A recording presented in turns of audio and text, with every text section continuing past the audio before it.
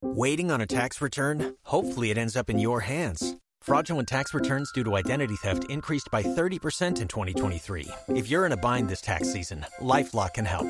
Our U.S.-based restoration specialists are experts dedicated to helping solve your identity theft issues. And all LifeLock plans are backed by the $1 Million Protection Package. So we'll reimburse you up to the limits of your plan if you lose money due to identity theft. Help protect your information this tax season with LifeLock. Save up to 25% your first year at LifeLock.com/aware. Hey everyone, Nate Hale here. Just a word of caution. This episode contains descriptions of graphic violence and may not be suitable for all ears. If you're squeamish or have young ears listening, you might want to try a different episode. And now, on with the show. The city of Le Mans in the northwest of France has come to be known primarily as the home of the world-famous car race, the 24 Hours of Le Mans. The city is also notable for being the birthplace of a number of famous clergymen, artists, and aristocrats, including Henry II of England, who was born there in 1133. But if you scan the list of famous people to have come from Le Mans, you'll also come across two names that stand out for an altogether different reason. A pair of sisters named Christine and Léa Papin, who were born of the lowest rungs of society and who made a name for themselves by committing one of the most violent and shocking crimes in French history.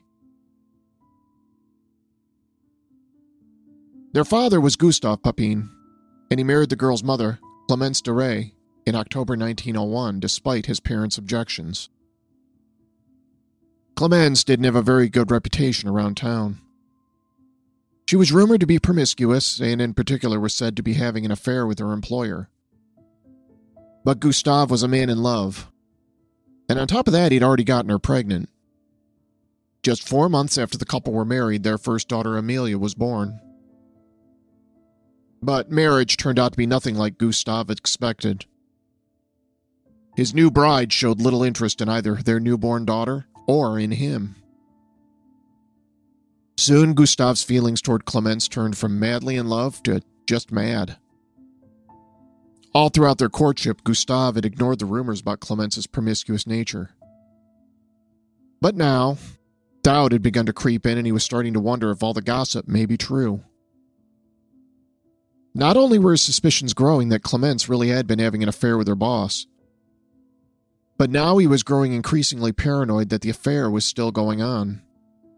Gustave made several attempts to catch her in the act, but all his sneaking around behind Clémence's back proved futile. And yet, despite having no direct evidence of his wife's infidelity, Gustave began making plans to put a stop to it. He planned on moving the family away to a different city, a good distance away from both Le Mans and Clémence's suspected lover. In July 1904, Gustave got a job at a sawmill in Marine, 8 kilometers away. He saw this as a second chance for the couple, but Clémence was furious. At first, she flat out refused to go. And then, when she saw her demands weren't swaying Gustave one bit, she then threatened to commit suicide if he forced her to leave Le Mans. But Clémence also knew she didn't have a lot of options. She was pregnant with her second child, and she knew that if she left Gustave, the conservative village would shun her, and no other man would want her. So she resigned herself to her fate of having to start over in another village. Their second child, Christine, was born on March 8, 1905. But Gustave's hopes of repairing the marriage failed. Gustave and Clémence argued constantly. Clémence refused to care for the children, claiming she was too tired and distraught from the move. Gustave began to drink heavily to drown his sorrows. As he spiraled into alcoholism, Gustave ended up sending baby Christine to live with his sister Isabelle, who also lived in Marine. Then in August 1910, Gustave and Clémence returned to Le Mans with their first daughter Amelia. A little over a year later, on September 15, 1911, Clémence gave birth to their third daughter, a girl whom they named Léa. While this was going on, Christine was being raised by her Aunt Isabelle. Gustave's sister had long harbored a deep distrust of all men, which made her overwhelming desire to one day become a mother all that much more difficult. So naturally, she jumped at the chance when Gustave offered her the opportunity to raise Christine. Isabel had watched her mother's health being destroyed by numerous pregnancies, and she had long since vowed to not fall prey to the same fate. Isabel had once worked as a maid, and when her employer died, her boss left her a small inheritance. This gave her the financial freedom to focus her attention on bringing up Christine.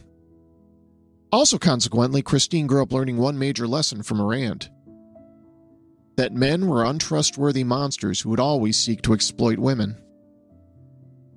Around the time Leah was born, Clemence learned of another shocking secret. It was alleged that Gustave had raped their firstborn daughter Amelia, who would have only been around 10 years old at the time. But Clemence wasn't only furious at Gustave, but Amelia as well, coming to believe her daughter had actually seduced her husband. At the same time, there was also a long-standing rumor that Amelia wasn't actually Gustave's daughter. It's impossible to say whether there was any truth in any of these rumors, but nonetheless, Clemence set about having her revenge on both Gustave and Amelia. She divorced Gustave and then sent Amelia away to live at a religious orphanage called La Bonne Pasteur. This orphanage had a notorious reputation for cruelty toward children. But despite knowing this, Clemence sent her children there anyway. Clemence then removed Christine from Isabel's care and placed her in the orphanage as well. Baby Leah was given to a great uncle to be looked after. This finally gave Clemence the freedom she'd long been seeking. She was now completely husband and child-free. After the uncle died in 1918, Clemence placed Leah in a religious institution in Le Mans. She was about 7 years old at the time. In that same year, Amelia entered a convent and went on to dedicate her life to the church. Christine had always idolized her older sister. She originally desired to follow in Amelia's footsteps and become a nun herself, but Clemence forbade it. At the time in France, the law stated that a parent had absolute authority over their children until age 21. Prior to Amelia entering the convent, Clemence had been forcing her oldest daughter to work and hand over her wages. But with that meal ticket gone, she then ordered Christine to pick up the slack and begin working as a servant too. This helped set in motion the horrific events yet to come. Christine began working in a number of households, as did her younger sister Leah. With Amelia out of the picture, Christine began focusing her attention on Leah.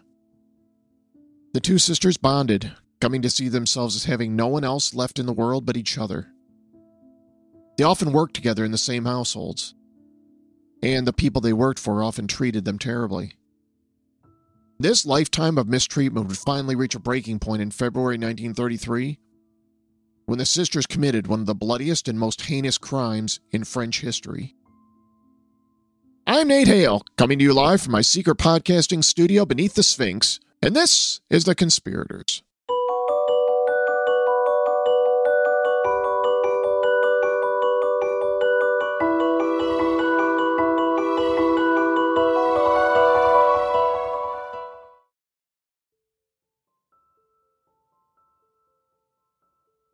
On May 24, 2018, a couple was found guilty of murdering their French nanny and burning her body over a bonfire.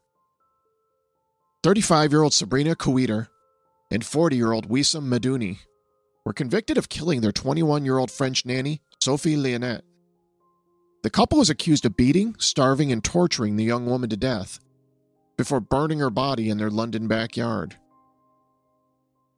During the trial, psychiatric experts claimed Medouni and Kouider were both suffering a particular mental illness known as a folie à deux, or the madness of two. This is a shared psychosis between two people that feeds off each other, often to devastating effect. In this particular instance, the psychosis all centered around a bizarre paranoid belief they shared about Kouider's ex-boyfriend Mark Walton, a founding member of the pop group Boyzone. Kouider had long suffered from bipolar disorder and depression, and Medouni came to join in her obsession, believing that their nanny, Sophie Leonette, was having a secret love affair with Walton. As a result, the couple locked Leonette up, then proceeded to torture her to death by starving her and beating her to death with an electric cable. Eventually, the couple would drag the young woman's remains outside their home and light it on fire. The concept of the shared psychotic disorder known as folie à deux was first developed in the 19th century by Charles Lesiguier and Jean-Pierre Faure. The earliest recorded case was that of Margaret and Michael, a married couple who got into a sort of feedback loop where they continued to reinforce their personal delusions. This couple began to believe their home was being targeted by random intruders. But these unseen intruders never stole anything or vandalized the property. Instead, these interlopers would spread dust around the house, collecting pieces of lint and scattering them about. They would also either grind or walk in the couple's shoes until the soles were worn down. Although husbands and wives or other romantic relationships are often among the most common examples of this sort of relationships at the center of a folie à deux, they have also been seen in all manner of other relationships. I previously did an episode on the story of Leopold and Loeb, two wealthy college students in Chicago who in May 1924 attempted to commit what they believed would be the perfect crime, the kidnapping and murder of 14-year-old Bobby Franks. Many psychiatrists have pointed to the case of Leopold and Loeb as a classic example of folie à deux. There were long-standing rumors that Leopold and Loeb might have secretly been involved in a romantic relationship, or at the very least an unrequited one. But whatever the root cause might have been, the two young men began to feed on each other and come up with what they believed to be the plan for a perfect murder. Folie à deux has been diagnosed in a number of siblings as well. This included the story of Christine and Leah Papin. In 1926, the then 22-year-old Christine got a job working as a maid for the Lancelin family in Le Mans. The Lancelins were a wealthy and prominent family who lived in a two-story townhouse at No. 6 Rue Brière. René Lancelin was a retired lawyer who lived there with his wife Léonie and their adult daughter Geneviève. The couple also had another daughter who didn't live with them. After Christine had been working for the Lancelins for 2 months, she worked up the nerve to ask if her sister Leah could come work there as well. Madame Lancelin agreed, having become suitably impressed by Christine's dedicated work ethic.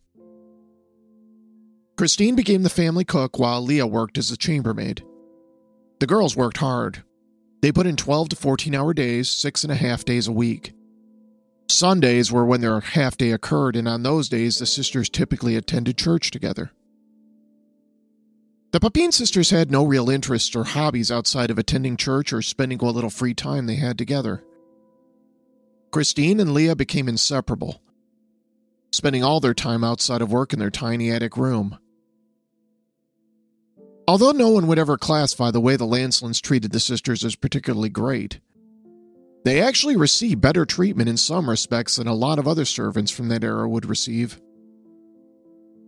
The attic bedroom they shared was both heated and had its own small balcony, both of which were considered luxuries. And yet, later on after the murders occurred, Monsieur Lancelin would admit that during the 7 years the Papin sisters were in his employ, he never spoke a single word to them. One other seeming act of kindness occurred when Madame Lancelin learned that the girls had been sending all their wages to their mother Clemence. When the Madame heard this, she was enraged. She demanded that the girls stop doing so and instead keep their money for themselves. She even confronted Clemence directly and told her the gravy train was now stopped. The girls saw this behavior as a kindness from Madame Lancelin, but this didn't last. Many local shopkeepers and other Le Mans residents who crossed paths with the sisters found them difficult to get to know. They were often described as cold and aloof. One of Christine's former employers even described the young woman as difficult to get along with. She later said that the girl would become touchy and argumentative, making it difficult to ask her to do anything. At the same time, it was difficult to argue that Christine and Leah weren't hard workers. Their entire lives were focused around their work, since they appeared to have no interest in male suitors or pretty much anything else other than each other. But over time, Madame Lancelin's attitude changed around the girls. Although she originally appeared to act somewhat warmly toward them, she slowly became more cold and distant. She began wearing white gloves around the house to check for dust. Communication became stinted, and eventually she would only communicate directly with Christine, not Leah. And even that communication was often done in the form of a typed message regarding their work. It seems inevitable in that case that Christine would grow fiercely protective of Leah. She also became jealous of the Lancelins' daughter, Genevieve. Christine didn't like it one bit when Genevieve attempted to get to know Leah. On a few rare occasions, the sisters visited a local medium who informed them that Christine had been Leah's devoted husband in a past life. Christine took this psychic message to heart, believing she needed to remain just as devoted in this life. The two sisters became so unusually close that Madame Lancelin began to suspect they might be engaged in a sexual relationship. The girls did everything together. They braided each other's hair, they made clothes for one another. They spent every waking moment together and slept together in the same tiny bed in their attic room. Some stories claim that Madame Lancelin spied on the girls one night and caught them making love. This would have been the greatest outrage in the conservative community. Not only was homosexuality heavily frowned upon, but to add incest on top of that, and you had all the makings of a major scandal. But if this really occurred, Madame Lancelin's reaction was strange to say the least. Although some accounts claim she decided to share what she had seen with the rest of the family. But for some unknown reason, no action was taken against the girls. Instead, life continued as usual. Although Madame Lancelin's attitude toward them did become even colder and harsher. On one occasion, Leah was cleaning the floor and somehow missed a tiny scrap of paper that did not go unnoticed by Madame Lancelin. The older woman was furious and she grabbed Leah and pinched her hard, forcing her down to her knees to pick up the scrap. Leah apologized profusely to Madame Lancelin, but later she told Christine that if the old woman ever laid a hand on her again, she'd make her regret it. As time wore on, Christine's behavior began to change as well. She became prone to explosive fits of anger, often lashing out at Leah for seemingly no reason. Leah didn't understand what was happening. One moment Christine would appear loving and kind, the next she'd be angry and spiteful.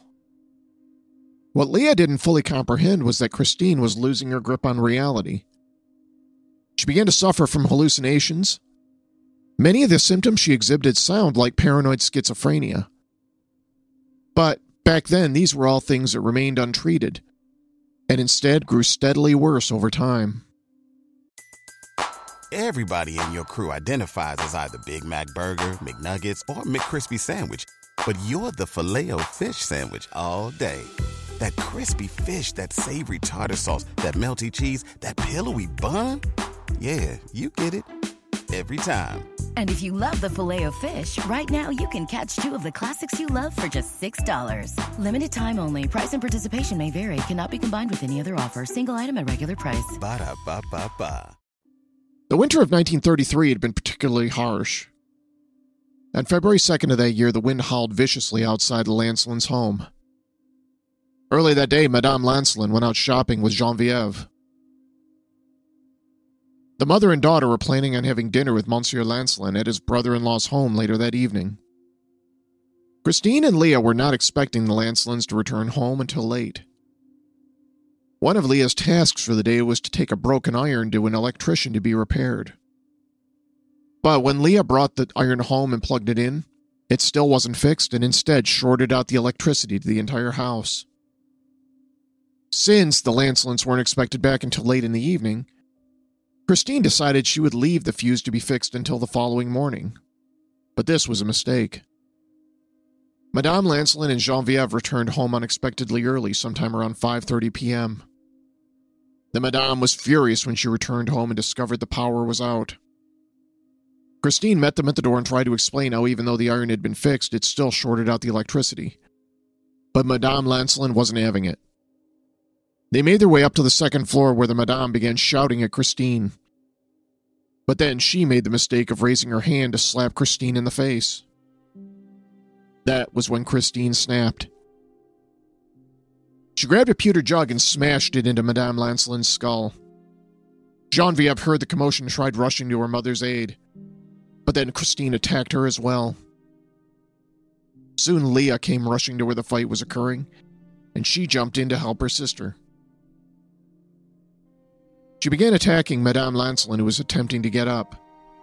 Christine was shrieking how she was going to massacre both the Madame and Genevieve. Christine began barking orders at Leah, first to smash Madame Lancelin's head into the ground, then to tear her eyes out. One thing you can say about Leah was that throughout her life she had always been a dutiful sister, and had always followed Christine's orders. This time was no exception. She did exactly as Christine told her. With her bare hands, Leah dug in and gouged out Madame Lancelin's eyes, while Christine did the same thing to Geneviève. As the two women lay blinded and writhing on the floor, the sisters went to find some tools to finish the job they had started. They returned with a knife and a hammer. They continued to beat and stab the women to death, switching between the pewter jug, the hammer, and the knife. Even after both women lay dead, the mutilation continued. They continued to stab the women repeatedly in the buttocks and thighs. Experts who later responded to the scene would claim the sisters spent as much as 2 hours mutilating the victims. Some accounts claim the Pepin sisters smeared Geneviève's menstrual blood all over the corpses as well. While the murders were occurring, René Lancelin's initial irritation that his wife and daughter were late for dinner began to turn to concern. He eventually headed home and was surprised to find that he couldn't open the door. Someone had bolted and locked it from inside. He thought it strange that even if his wife and daughter weren't there, he knew the maids should be and should answer the door. He went back to his brother-in-law's house, hoping that his wife and daughter had just been delayed and had finally gotten there. When he saw they weren't, he enlisted the aid of one of the dinner guests, and the two men returned to the house, where they made another attempt to get past the locked front door. Monsieur Lancelin thought it was especially odd how dark the house was. Aside from a single candle he could see flickering in the attic window. Finally, with no other recourse, Monsieur Lancelin went to the police. One of the policemen went around back and climbed a wall to gain entry through the kitchen door. Inside, the house was eerily silent. The policeman used a flashlight to illuminate his path as he quietly crept through the house. At first, he could see no signs of struggle, nor of anything amiss in the house. Everything appeared to be in its place. But as the officer climbed the steps to the second floor, his flashlight fell on a small, round object on the floor. At first, he couldn't make sense of what he was looking at.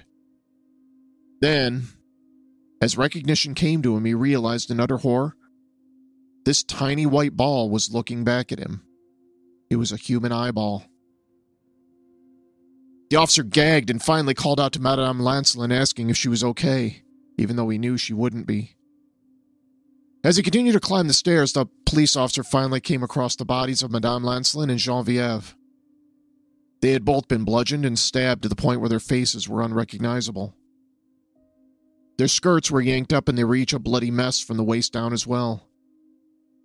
From what the officer could tell, both women's eyes had been removed. Later, Madame Lancelin's eyeballs would be discovered in the folds of the scarf she'd been wearing. The police were aware that there were supposed to be 2 other maids in the home at the time. By the time more police were summoned, everyone assumed they were going to find 2 more bodies in the house somewhere. They also worried whoever the madman was who'd committed these terrible crimes might still be there lurking in the shadows. They made their way to the maid's room in the attic. The door was locked from the inside. The gendarme could see candlelight flickering from beneath the door. The officers called out to the young women who did not answer. The officers then were forced to break down the door to the attic room. Inside, they found Christine and Leah Pepin huddled together in bed. They had carefully removed their blood-soaked clothing and washed their bodies. They then put on fresh night clothes and climbed into bed together. Lying next to the bed lay the blood-stained hammer they had used in the attack. There were still bits of human scalp clinging to it. Police tried questioning the sisters at the scene, but when Leah began to speak, Christine shut her down with a stern look. After that, Leah pretended to be deaf and mute. The sisters were taken to the police station for further questioning. There, Christine opened up and admitted to murdering the 2 women, although she claimed they'd only done so in an act of self-defense. Christine said in her confession that Madame Lancelin had lost her temper over the iron and attacked her first. This left Christine no choice but to defend herself and her sister. She said, "I rushed down to the kitchen and went to fetch a hammer and a knife, and with both instruments, my sister and I fought on our 2 mistresses. We stabbed their heads with a knife, struck them with a pot of tin that was placed on a small table on the landing. We changed the instruments several times from one to the other. That is to say, I passed the knife to my sister, the hammer to strike, and she passed the knife to me. We did the same with the tin pot. The victim screamed, but I do not remember that they spoke a few words as well. I went to lock the door and close the door of the vestibule. I closed these doors because I liked it better than the police who noticed our crime before our boss. Then my sister and I tried to wash our hands because we had them full of blood. Then we got into our room. We took off our belongings, which were stained with blood. We put on a bathrobe. We closed the door to our room and went to bed, both in the same bed. This is where you found us when you broke the door. I do not have any regrets, or, in other words, I cannot tell you if I do not have any. I prefer to have the skin of my bosses rather than they have mine or that of my sister. I did not premeditate my crime. I had no hatred towards them. But I do not accept the gesture that Madame Lancelin had for me this evening. Although Christine gave police a chilling and matter-of-fact confession, Leah refused to say much of anything. She only added that she did as her sister told her to. The following day, Christine changed her story once again and now claimed Leah had not participated in the murders at all. Instead, it had all been her defending them both. The Papin sisters were put on trial in September 1933. At the time, this was one of the biggest news events in all of France. Swarms of people crowded into and outside the courtroom trying to get in on the action. In the days leading up to the trial, Christine's behavior became increasingly erratic. The two sisters were separated and not allowed to see each other. Christine became increasingly depressed at her inability to see Leah. She would sometimes writhe around on the floor in a sexual manner. Her hallucinations grew worse. She even attempted to gouge out her own eyes on one occasion, forcing the authorities to put her in a straitjacket. Christine grew so desperate to see Leah the prison authorities relented on one occasion only. Christine immediately threw herself on Leah, tearing open her shirt and further implying the sisters had been engaged in an incestuous relationship. During the trial, some activists began to claim that this was not a case of insanity at all. There was some debate among psychoanalysts and legal experts whether Christine's odd behavior was all just an act in an attempt to drum up an insanity defense. Some scholars saw the Papin sisters' crimes as a deliberate act of class warfare. Several prominent intellectuals, including Jean-Paul Sartre and Simone de Beauvoir, spoke about the Papin sisters as extreme examples of what happens when the lower classes stand up to the aristocracy. Several films and other works have been written about the sisters that have debated this same question. Playwright Jean Genet wrote a play titled The Maids that is thought to be inspired by the sisters. In the play, Genet's sisters are not driven by madness so much as they are by their dissatisfaction with their station in life. The Papin sisters' appointed lawyer ultimately decided to plead them not guilty by reason of insanity, but the court appointed 3 medical experts to conduct their own psychological evaluations of the women. They determined that the girls had no mental disorders and that they were both sane to stand trial. They also discounted the idea that the girls had been engaged in an incestuous relationship, and instead stated their belief the unusual familiarity the pair shared was simply a result of them being close siblings. But during the trial, medical testimony revealed a history of mental illness in the Papin family. Their uncle had died by suicide. They also had a cousin who had been committed to an asylum. The psychiatric community continued to hotly debate over whether the young women were mentally ill, despite the testimony provided by the court-appointed experts. Some psychiatrists even insisted the girls were suffering from shared paranoid disorder, aka folie à deux. Some experts claim the sisters exhibited all the classic symptoms of the mental disorder. As evidence, many experts pointed out that there was one dominant member of the pair, Christine, who forced her psychosis in the meeker and more submissive Leah. This is something that can be seen in many other well-known cases of folie à deux, including Leopold and Loeb. But the courts didn't buy the insanity defense. It took the jury only 40 minutes to find the Papin sisters guilty of murder. Christine was sentenced to death by guillotine, while Leah was given the much lesser sentence of 10 years hard labor. Christine's death sentence was later commuted to life imprisonment, but she didn't fare well inside so far apart from her beloved sister. She became increasingly depressed and stopped eating. Prison officials transferred her to an asylum in Rennes. But her condition grew steadily worse, and eventually she died of cachexia, literally wasting away. She was pronounced dead on May 18, 1937. Leah fared better than Christine following the trial. She only served 8 years of her 10-year sentence, being released early on good behavior in 1941. She moved to the town of Nantes, where she lived with her mother Clemence. There she assumed a false identity and got a job working as a hotel maid. Although early accounts claim Leah Papin died in 1982, a French film producer believed he actually found Leah alive in a hospice center in 2000, while researching a documentary about the sisters. Leah had actually suffered a stroke, which had rendered her partially paralyzed and unable to speak. She died the following year. After that, the Papin sisters were buried in a cemetery in Nantes. They were lying side by side, just the way they would have wanted. The Conspirators is written and produced by me, Nate Hale, an entirely fictional identity. Thanks so much for listening. I have some new Patreon supporters to thank. Thank you to Gerald, Colleen, and Rebecca for signing up and helping support the show. I am so grateful to each and every one of you for helping keep the lights on. Just a reminder, the patrons of the show get access to all sorts of nifty bonuses, including t-shirts, magnets, signed note cards by me, and our ever-growing library of bonus mini-episodes. They're just like the full-length episodes, only fun-sized. If you're interested in becoming a patron to the show, I'll put a link in the show notes. Another great way you can help support the show is to tell your friends and family about the Conspirators and get them to subscribe and give us a great review on Apple Podcasts.